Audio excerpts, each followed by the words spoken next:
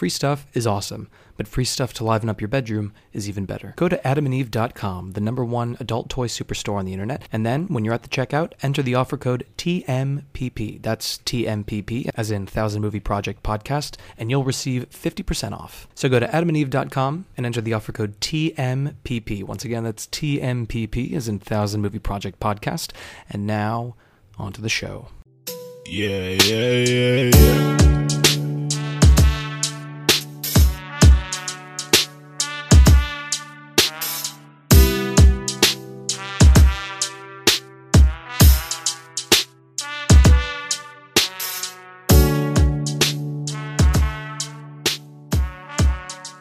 Hey guys, my name is Alex, and you're listening to the 1000 Movie Project Podcast. I don't want to reveal if this happened with my family or with a close circle of friends, and for the purposes of the story, it doesn't really matter.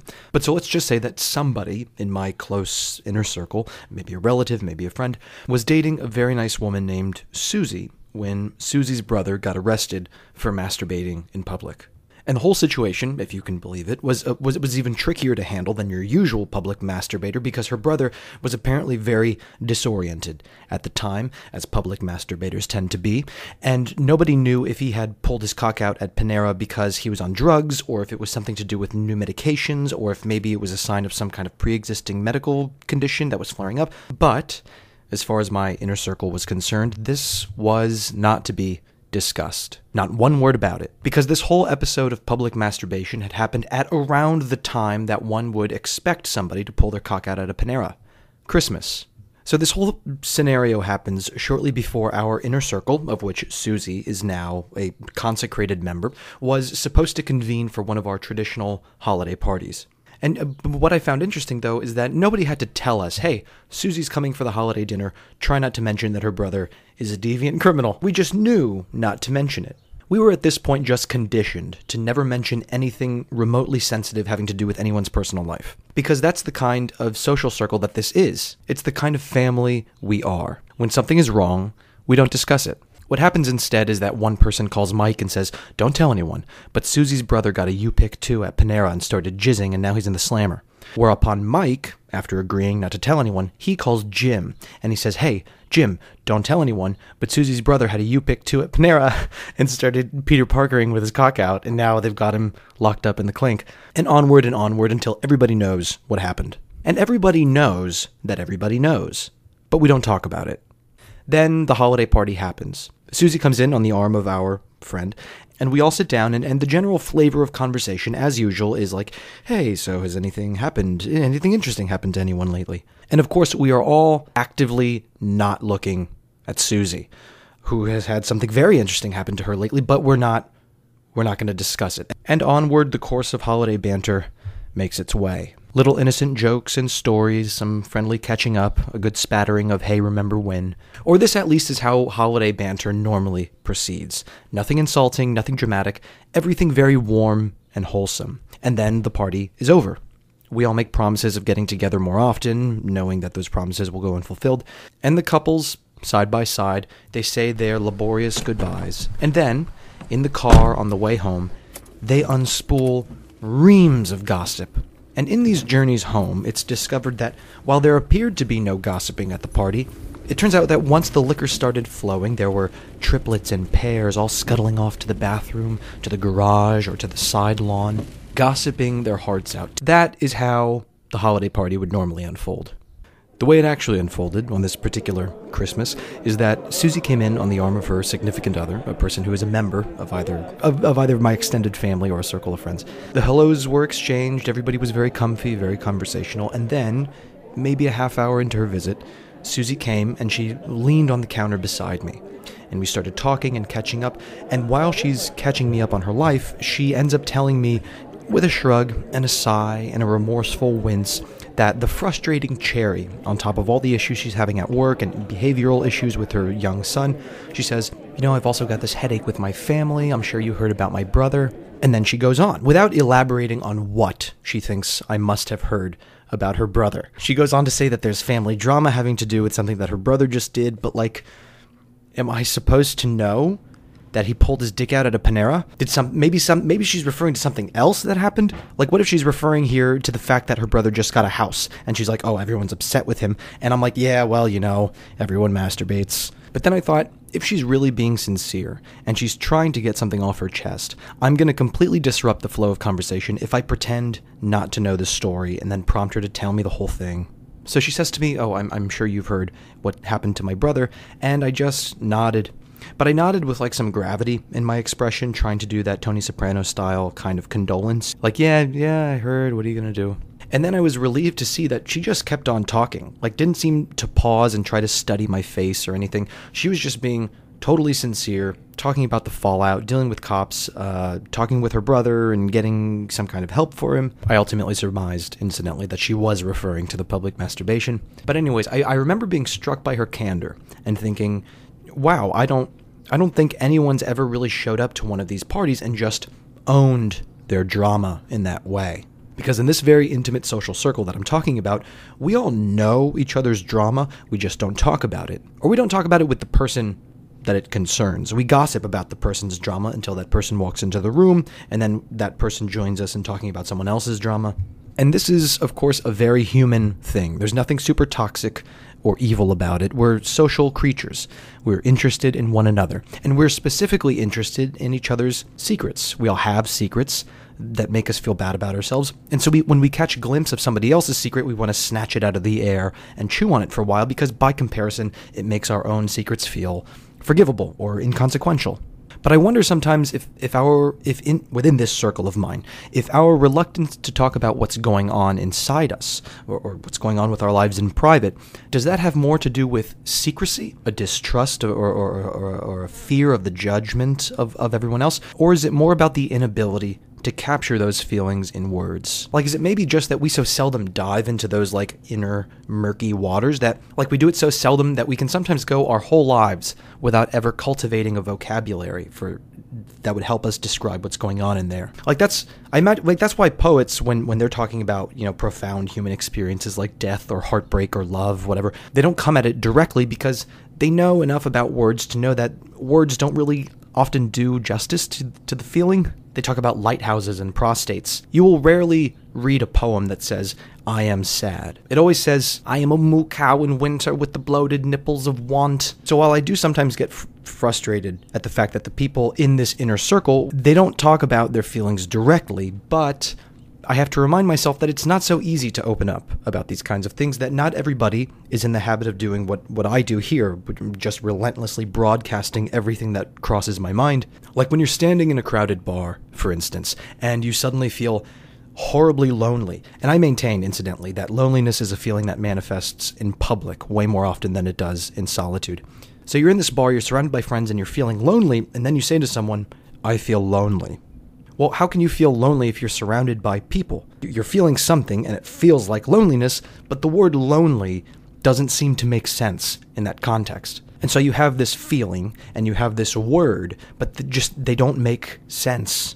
And they seem to both fit and not to fit. Anyways, so the point is that when you get these urgent feelings, and you want to share them, but you can end up just getting flustered about the fact that nobody gets what you're saying, and so you just give up.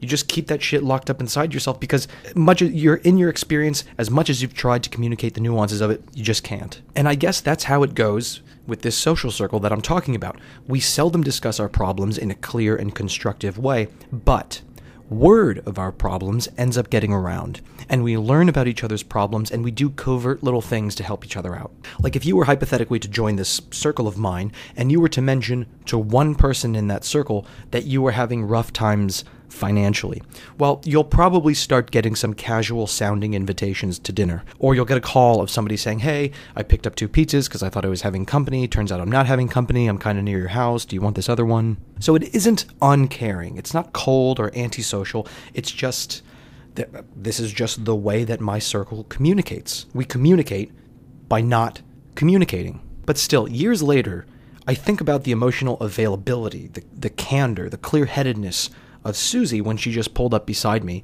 this new member of the group. She has no reason to trust me, and she just says, "Hey, I'm sure you heard about my brother." She's referring to this very private, problematic issue in her life, and then she just goes on talking about it like it's no big thing. That she wasn't just willing to share it, but she was capable of sharing it. But I was thinking lately, art, on the other hand, is often deliberately vague. An artist is grieving over something and it compels them to paint a burning train or write a story about a bank heist. Art, by and large, is simultaneously confrontational and evasive. And these are just thoughts, though. I'm not really going anywhere with it.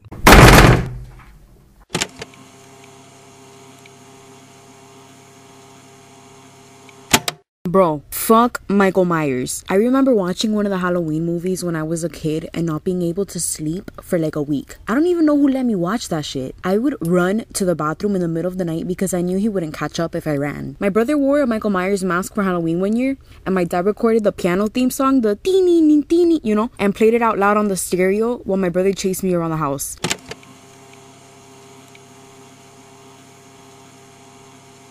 I've discovered a painter whose work I really like, and his name is Francis Bacon.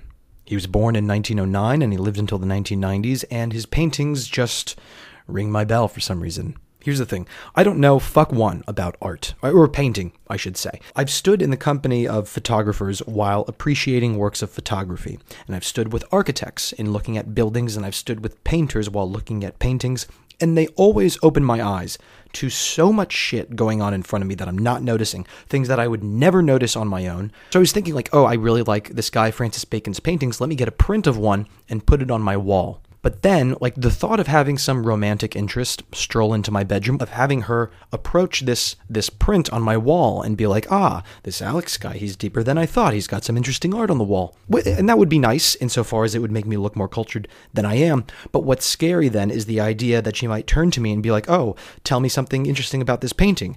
And I would be like, it is blue.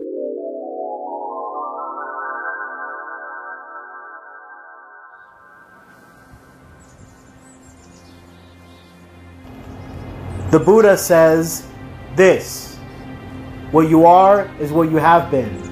What you will be is what you are now. He also says, it is better to travel well than it is to arrive.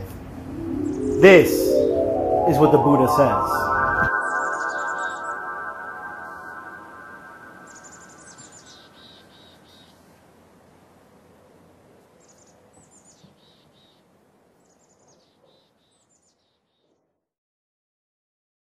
I am horrible at math, and I've always been horrible at math. And when I was in high school, my mom hired the services of this independent tutor named George. If you've ever taken a math class in Miami, if you've ever hung out in a building where math classes are taught, you probably know about George. He's got a business card with an alien on it and a banner that says in red letters, "Tutoring by George."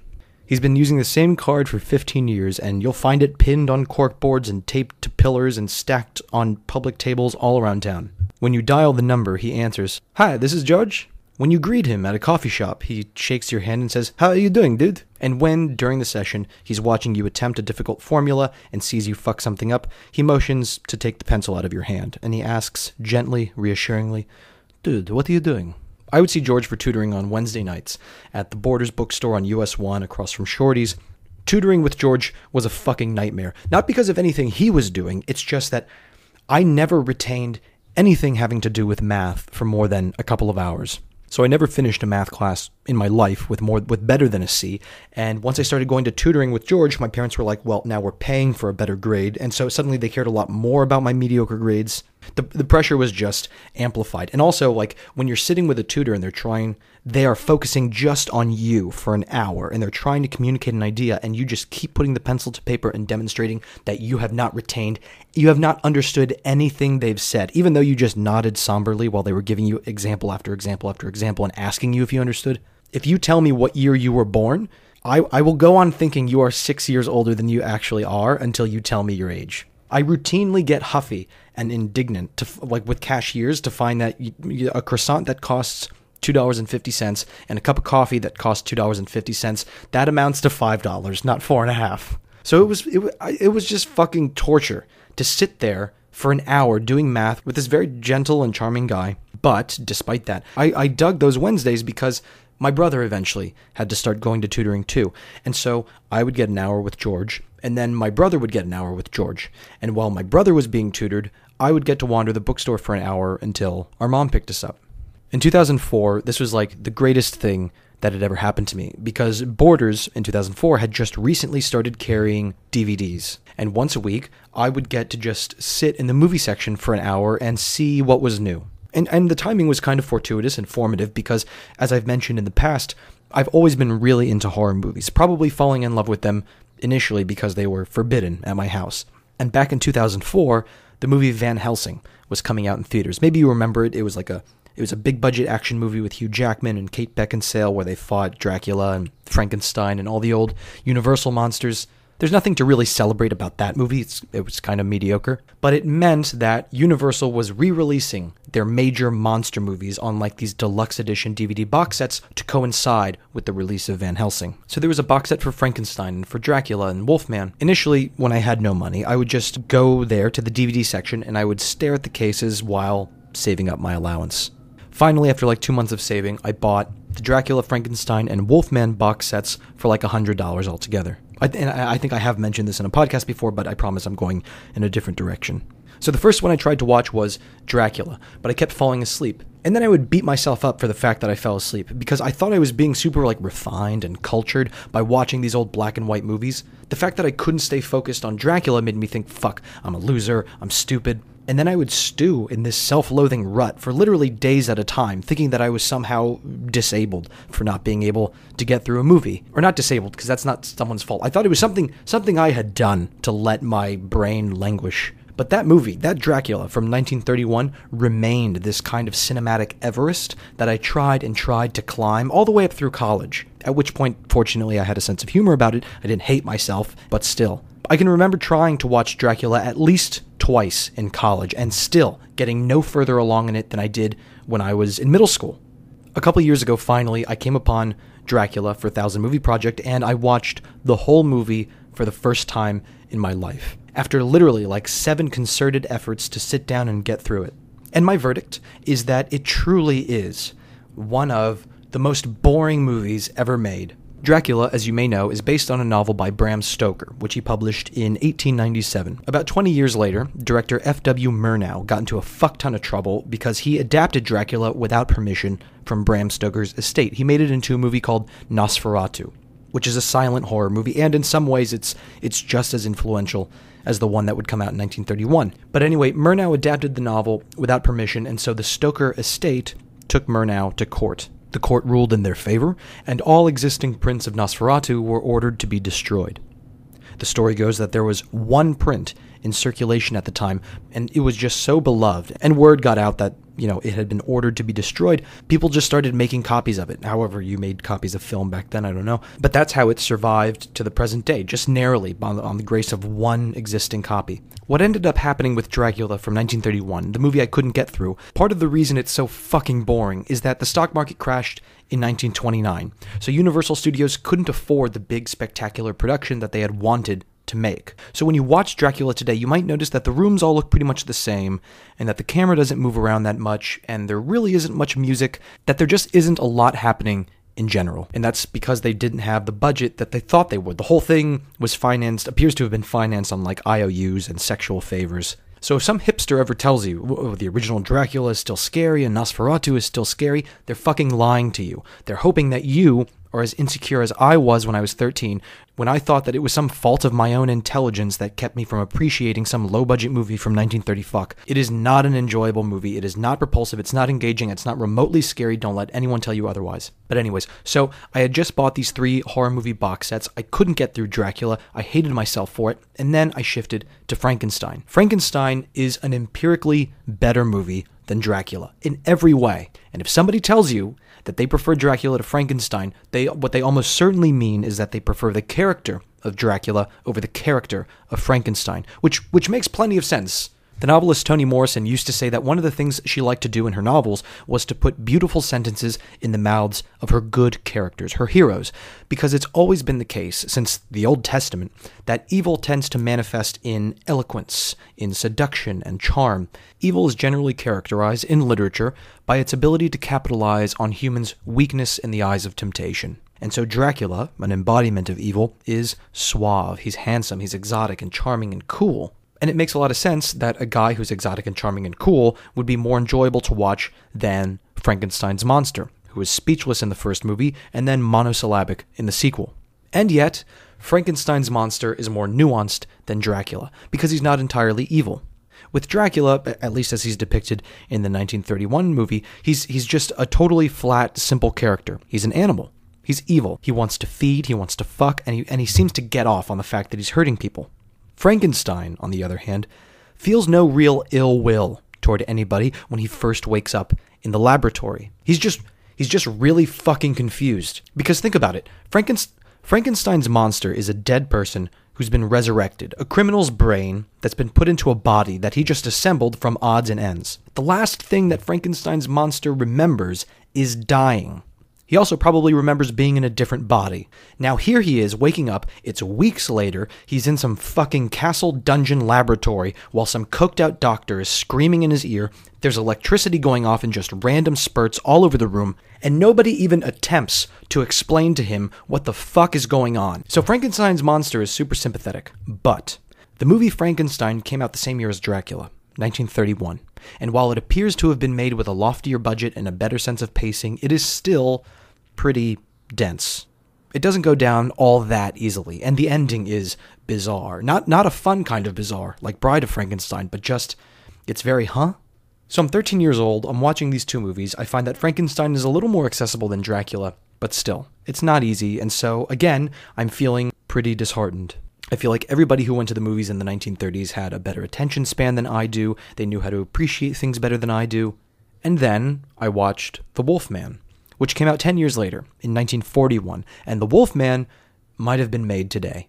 It would have been made for TV, because there aren't exactly millions of dollars on the screen, but the picture quality is great, the sets are simple but very detailed, the action is still fairly intense, the camera work is clever, the monster's makeup is still fucking incredible, and the story is really good. It's perfectly accessible. At 13, I was able to understand that whole movie, and there was no point at which I was like trying to stay awake. I was perfectly gripped by it, and because it was old and because it was black and white and because I had paid attention and enjoyed it, I felt cool and I felt cultured and all of the things that I had wanted to feel when I first went ahead and spent my allowance buying these box sets. And while I just recently watched The Wolfman again, and when I was 27, I didn't really like it. I was struck in a new way by its protagonist, who's played by a guy who came into this world with the name Creighton Chaney, but who was by that point, in 1941 and forever after, indemnified in American pop culture with a different name. It was his father's name. They called him Lon Chaney Jr.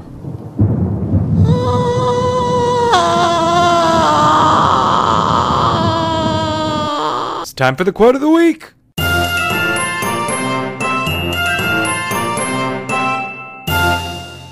When the quarantine began, I picked up a book that's been sitting on my shelf for a few years now. It's a novel called Death with Interruptions by Jose Saramago. And it's about what might happen if Death, who's personified in the novel as a female skeleton with a sentient scythe, who lives in an apartment with endless filing cabinets, what if Death just decided she wasn't going to let anybody die anymore? And so, on New Year's Eve, she decides to just stop indefinitely. Lots of philosophical debate ensues, and there's a scene where an apprentice philosopher, and that's actually his name throughout the book, apprentice philosopher, he's talking with a spirit that appears to him over the water of his little aquarium. Some of the quote is part of a back-and-forth exchange between the philosopher and this hovering spirit, but I'm just going to pull their sides together and make it into a monologue. But here it goes. Saramago writes, "Before, in the days when people died, on the few occasions when I found myself in the presence of people who had passed away, I never imagined that their death would be the same death that I would one day die. Because each of you has his or her own death. You carry it with you in a secret place from the moment you're born. It belongs to you and you to it. So there are many deaths, as many as all the living beings that have existed, do exist, and will exist. The deaths that oversee each individual are, so to speak, deaths with a limited lifespan, subaltern deaths, who die along with the thing that they kill. For Jose Saramago's very beautiful, funny, thought-provoking novel and its ability to complicate our way of seeing things in the most wonderful way, we raise our glasses.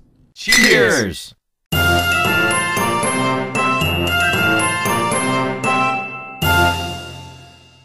Anyway, so I watched The Wolfman in 2004, and I was so happy to just be able to understand it. And then I watched it again a year or so ago, and I was surprised to find myself super turned off by it. And turned off by Lon Chaney in particular, who seemed like just this dough-faced lecher. He's awkward and lanky, but he's also burly in a drunken way. I don't know. He was just smarmy. Whatever. I went ahead, though, recently and watched a mini-documentary about Lon Chaney Jr., and they talked a lot about how he lived in the shadow of his father, Lon Chaney Sr. Lon Chaney Sr. was known in Hollywood as the man of 1,000 faces. He was a big star of the silent screen and was famous mostly for transforming himself. Chaney Sr. was allowed to apply his own makeup for his major roles, and he created some of the most memorable appearances with The Hunchback of Notre Dame and The Phantom of the Opera. Lon Chaney Jr., born with the name Creighton, was raised by his father to be a kind of average Joe, responsible and well-to-do, and when young Creighton told his dad, "No, I want to be like you, I want to be an actor," Lon Sr. freaked out and sent him to business school. And Creighton attended, and he passed, and after graduating, he started his own plumbing company, and things were going pretty well. He still wanted to act, but he knew that his dad wasn't a fan, so he just toiled in the world of business. Lon Chaney Sr. died in 1930, just before he was able to play what might have been his final role, maybe his greatest role. Lon Chaney Sr. was going to play Dracula. Shortly after Lon Chaney Sr. died, Creighton's plumbing company folded. And since the timing seemed kind of fortuitous, he decided that since his dad wasn't around to disapprove of it, and since he didn't have many prospects in the world of business, he may as well dedicate himself to acting. And he did pretty well for himself. He got several tiny roles in tiny movies, he did some notable stage work, but after 3 years of trying to make it and only barely scraping by, Creighton decided to change his name to his father's, Lon Chaney Jr. Then, in 1941, he became the Wolfman, a creature who transforms from a man to a wolf, and a couple years after that, he got the opportunity to play Frankenstein's monster in Ghost of Frankenstein. Frankenstein's monster being a man who's turned from a dead criminal into an undead thing. After that, he got a chance to play Dracula's son in Son of Dracula, where he plays a man who's transformed into a bat or the undead. Look at it however way you want. Lon Chaney Jr. felt, as a young man, that he had to be something that he wasn't in order to please his father. After his father died, he transformed from a businessman into an actor. When his career as an actor wasn't going as well as it should have, he transformed from Creighton Chaney to Lon Chaney Jr. and went on to become famous for a number of roles where he played men who transformed into other kinds of men, into monsters specifically, but sympathetic monsters. Like, note the fact that he doesn't play Dracula.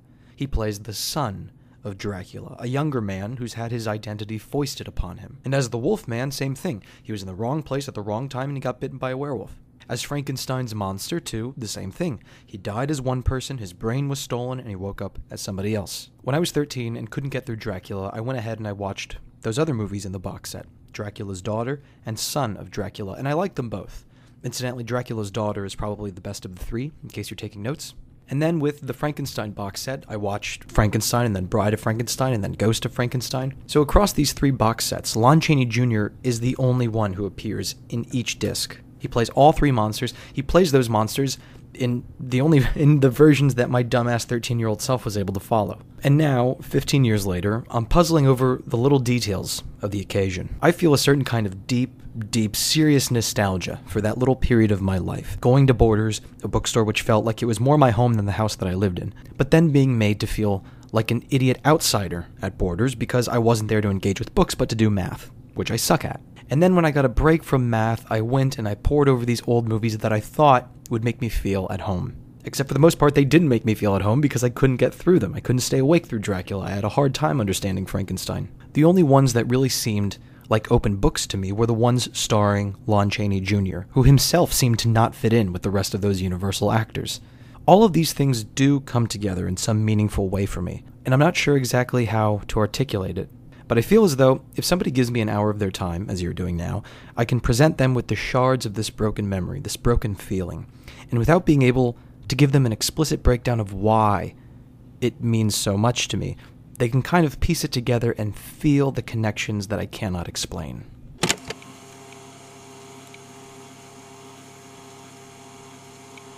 A few months ago, we went to go get drinks on Brickle. Just catching up. I do this shit pretty often. When I'm bored and horny, I'll hit up an ex like, hey, what's good? You like food? But so we meet up on Brickle, and no, he looks exactly the same. He talks the same, he acts the same. And that's how I was able to realize how much I had changed, is that for the first time in years, I sat across from this guy I used to love so much, and now I could barely hold a conversation with him. And what's crazy is we used to get in these fights and say the most fucked up shit to each other. Okay, you're ugly, you're fake, you're this, you're that. But the difference is, I never actually believed the shit I'd say about him. I was just trying to hurt him. But when we were out in Brickle, getting the drinks that day, I swear to God, I suddenly realized that the worst thing I could have said to him at that moment was completely true. And I could have crushed him by saying it.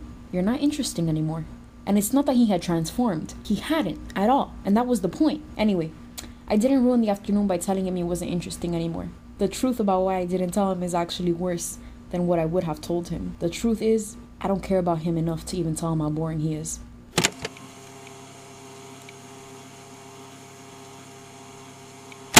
Okay, so contrary to what I was saying a moment ago about not wanting to have the artist's work on my walls because it would make me feel stupid, and so fuck it, I won't pursue it at all. But so I went on YouTube and I watched this BBC documentary about the artist in question, Francis Bacon.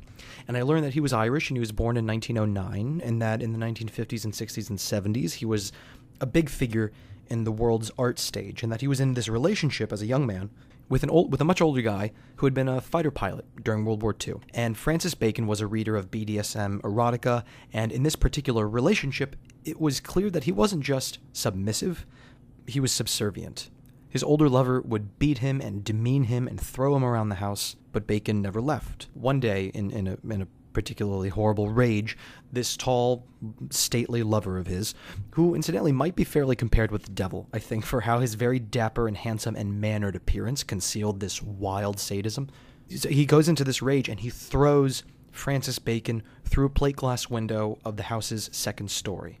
Bacon goes through the glass, falls 10 or 12 feet into the garden below, and his face is pretty much shredded. But then he just got himself stitched up and pretended nothing had happened. Later in life, when Bacon suffered a similarly deep, scarring, corkscrew gash all across his face, he not only refused cosmetic surgery to repair it, although he was at this point a millionaire, he refused local anesthetic for the long period of suturing. So Francis Bacon was a masochist of a different order. It wasn't relegated to the bedroom and like the healthy back and forth of like, okay, you tie me up, call me names, smack me around, whatever. No, this was almost pathological. And what struck me most in hearing about this period of life is that one of the talking heads in the documentary, a guy who was friends with Bacon at this time and who appears to be in his 80s, he's talking to the interviewer and he's making note of the fact that this was a fucked up, dangerous, toxic relationship that damaged the people who were in it, it damaged the people who were around it, but it had a tremendously beautiful and transformative effect on Bacon's work. I'd gone online and I had glossed over like the scope of Francis Bacon's paintings earlier in that day, and I was really surprised to see that the period of his work that I most enjoyed was the stuff that came out of this extremely violent period of domestic abuse. And suddenly, looking at the art from that period of his life, I began to feel the kind of thing that I tend to bristle at in the art world. I'll hear people look at a painting of a cat, and they'll say that the painting is tumescent with homoerotic rage, and you can feel the erection of the painter and his bloodlust. And I'm always like, no, it's a cat. It's just a cat. But now I'm looking at these paintings that Bacon was making during this horrific relationship in the 1950s, particularly this one series he did called Man in Blue, and I'm seeing something kind of familiar. Not that I am or have ever been in an abusive relationship, but I think everyone's been in some kind of romantic affair where it's like that. There's an anecdote from a Chuck Palahniuk nonfiction book where he talks about, I think it's like this Navy vessel where like the health crew on board performed CPR on some guy for 6.5 hours before giving up and letting him die. I think we've all got at least that one person in our romantic past, ideally it's in the past, where we kept going back and trying to resuscitate something that should have been left to die, kept touching the stove, basically. And I happen to have one such experience pretty fresh in my past. And so when I look at this series that Bacon painted, which again is called Man in Blue, you should check it out, I see these very plain, simple images of a man in a blue suit in a dark room, but I also see the experience of which those images were born. It's a man who's dressed in a nice blue suit showing up to a room that's dark and empty, and he's looking at his watch. He's waiting for somebody who isn't there, someone who's not going to be there, who isn't as dressed up as he is for the occasion. But you look at the painting and you get a sense that the figure in this painting is going to go on waiting for someone who's not going to show up. And it rang my bell. I mean, the way I interpret that idea of the other person not showing up is like the lopsided interest, that the two of you can be in the room together, but one of you is showing up to this relationship more than the other. Francis Bacon died in his 80s when, against his doctor's orders, he flew to Madrid to see the very young man, less than half his age, with whom he had fallen in love. A young man to whom he had given $4 million and 2 paintings. A young man who, after a sexual affair, told Bacon he just wanted to be friends. No more sex, nothing romantic. And Bacon was crushed by this, and, as a masochist will invariably do when they find some beautiful thing that refuses to love them back, he went toward this young man. He flew, in his extreme old age, toward one final heartbreak, and he died there at the age of 82.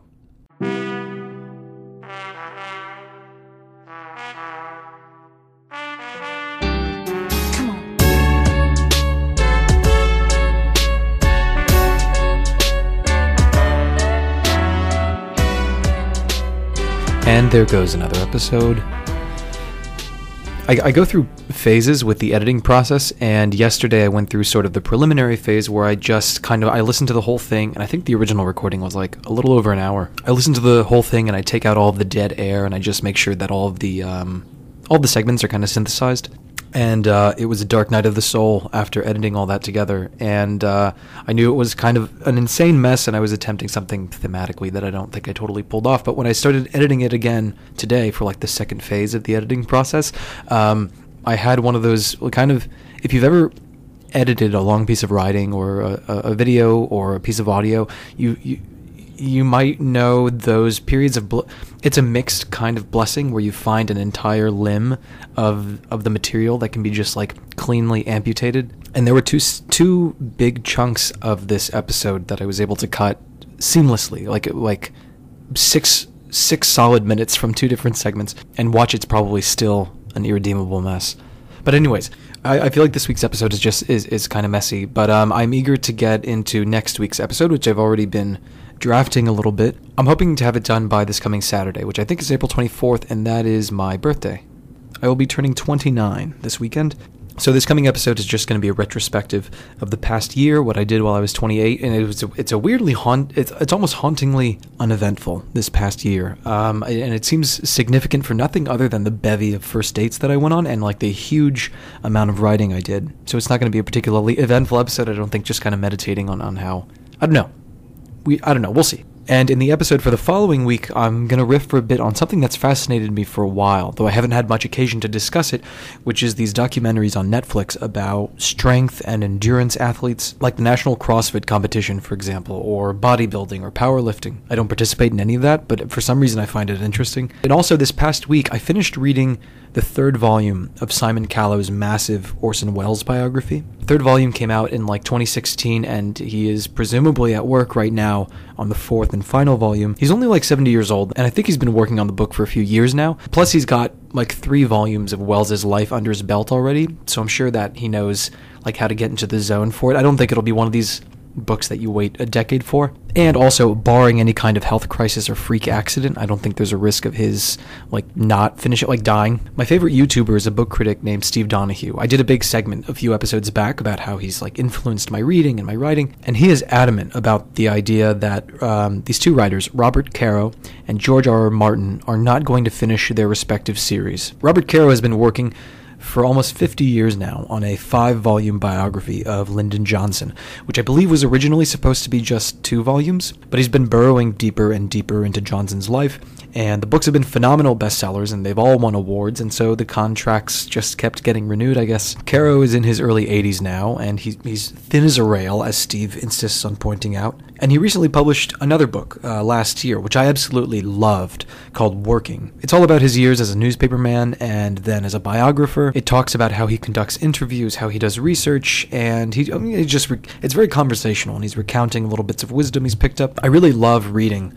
portraits of writers. I love any kind of book where it's writers engaging in shop talk, whether they're talking about the craft or the business of writing, or if they're talking about their schedules in particular, their writing routines. I don't think there's any chance of me adopting another writer's morning or evening routine at this point and benefiting from it, but it's just this voyeuristic curiosity I have. Like Don Winslow, for instance. He's my favorite thriller writer, and he wakes up at 5 a.m., he has 1 egg for breakfast, and he writes through to the afternoon. He takes lunch, and then after lunch, he devotes the next 4 or 5 hours to researching and outlining the book he's going to write next. And then there are anecdotes of like Maya Angelou writing exclusively in hotel rooms and Mark Twain writing in the tub. But as for Robert Caro and his 3,500-page Lyndon Johnson biography, he made a couple of remarks during this recent book tour about how his editor, Robert Gottlieb, who I think is a couple years older than Caro, Gottlieb was apparently pretty pissed that Caro had taken the time off from that Johnson biography in order to not only write, but then spend several months promoting this very slim professional memoir. Anyway, Steve, he doesn't think Caro will survive to finish the biography, which would be tragic, especially since Caro left these specific instructions that if he should die before finishing the book, it is to be published as is, if indeed it's to be published at all. Like, nobody is allowed to take up his research and write the remaining chapters. But Steve also says, slightly more controversially, that he doesn't think George R.R. Martin is going to live to finish the Game of Thrones series. And that, I think Steve is right about that one. Martin is so much a public figure, though, and he's attracted the attention of a fandom that isn't very gentle, to put it mildly. And so he routinely has people speculating out loud about the fact that he might not live to finish the series, and he gets really fucking pissed about it, which is understandable. I would be annoyed if people were telling me with such certainty, total strangers were telling me with such certainty that I was going to die before finishing some big project that I've been working on for a quarter century. But when you look at it, like, Martin has been writing the series since the early 90s. He's 71 years old. He seems to be taking constant detours into other creative projects. He writes at a glacial pace. I don't know. I'm generally reluctant. This is one of the reasons that I'm generally reluctant to start any kind of book series. Although I spent the entirety of March, when I wasn't watching movies off the list or writing blog posts, I was reading the entire Hannibal Lecter series by Thomas Harris, which I loved. That series, or like the first 3 books specifically, is like a masterpiece from the first page to like the almost the last chapter. And then that 4th book, Hannibal Rising, the prequel, is terrible. But yeah, otherwise I tend to stay away from book series. My all-time favorite book series is probably Mark Z. Danielewski's The Familiar, about which I've done 2 podcast episodes at this point, and which I'm convinced by now that he's just not going to finish it. It was supposed to be 27 volumes, but the reason it got paused after the 5th one, or more likely cancelled, is because the books themselves, like the material objects, are pretty ornate, and they're apparently very expensive to produce, and so, because there wasn't a big enough readership, the publisher, Pantheon, was allegedly unable to justify the expense. But yeah, so that's been my reading lately, although I just bought a few other books that I'll hopefully get to in the next couple weeks. This is how I should focus... How I'll focus these epilogues in future shows is to just use them to debrief about all the media that I've been consuming. Because another thing I consumed, apart from the books, is a 6-hour podcast called Dr. Death, which was really good, and which I frankly dived into and consumed its 6-hour runtime in just a few days, because I met this woman on Hinge, and we had a nice rapport, and then we had a couple of Skype dates after chatting on the app. And the Skype date, incidentally, is, I think, exclusively a pandemic protocol. I don't think this is something I'm going to carry into regular life. But so she referred me to the podcast. She told me that she was really hooked by it, that it's really engaging and frightening. And it was really good. But I find lately that if I like somebody, then this is one of my strategies for trying to make it work, is to be like, hey, what's something that you enjoy? And then I go off and I try to enjoy that thing without telling them. And it makes for a nice way of like rekindling conversation 2 or 3 days later, so that Like, rather than, because it's weird if you've just met someone and you liked them. Like, obviously that's the incentive to go off and try the media that they like. It's a nice, unintrusive, non-creepy way to be to get back in touch. I think 3 or 4 days later and be like, hey, I read that book that you said you liked so much, or I watched the first few episodes of that series and I agree, I dig it. But anyway, so I listened to the podcast and I enjoyed it, and then I reached out to her again and said, "Hey, I just finished Dr. Death. It was really good." We went on to chat about it on Instagram for a while, and I thought, okay, we were having a nice time, and I was like, okay, I've initiated the first 2 Skype dates. And those dates went really well. We talked for more than 3 hours on both occasions, and there was a lot of laughter, and I don't think there were more than like 2 or 3 lulls in conversation. So we're very much on the same wavelength conversationally. And for what it's worth, I think she's really attractive, which is, feels like it's something I should mention only marginally. So I'm thinking, okay, I've initiated 2 long Skype calls. I had a great time in both of them, and I'm definitely interested in doing it again. But is it too much activity on my end to go ahead and initiate a 3rd Skype call, if it's also the case that I'm initiating all of the Instagram messaging? Because I think I've started every conversation that we've had, and she's perfectly receptive to all of it, and very, very friendly and engaged and lovely.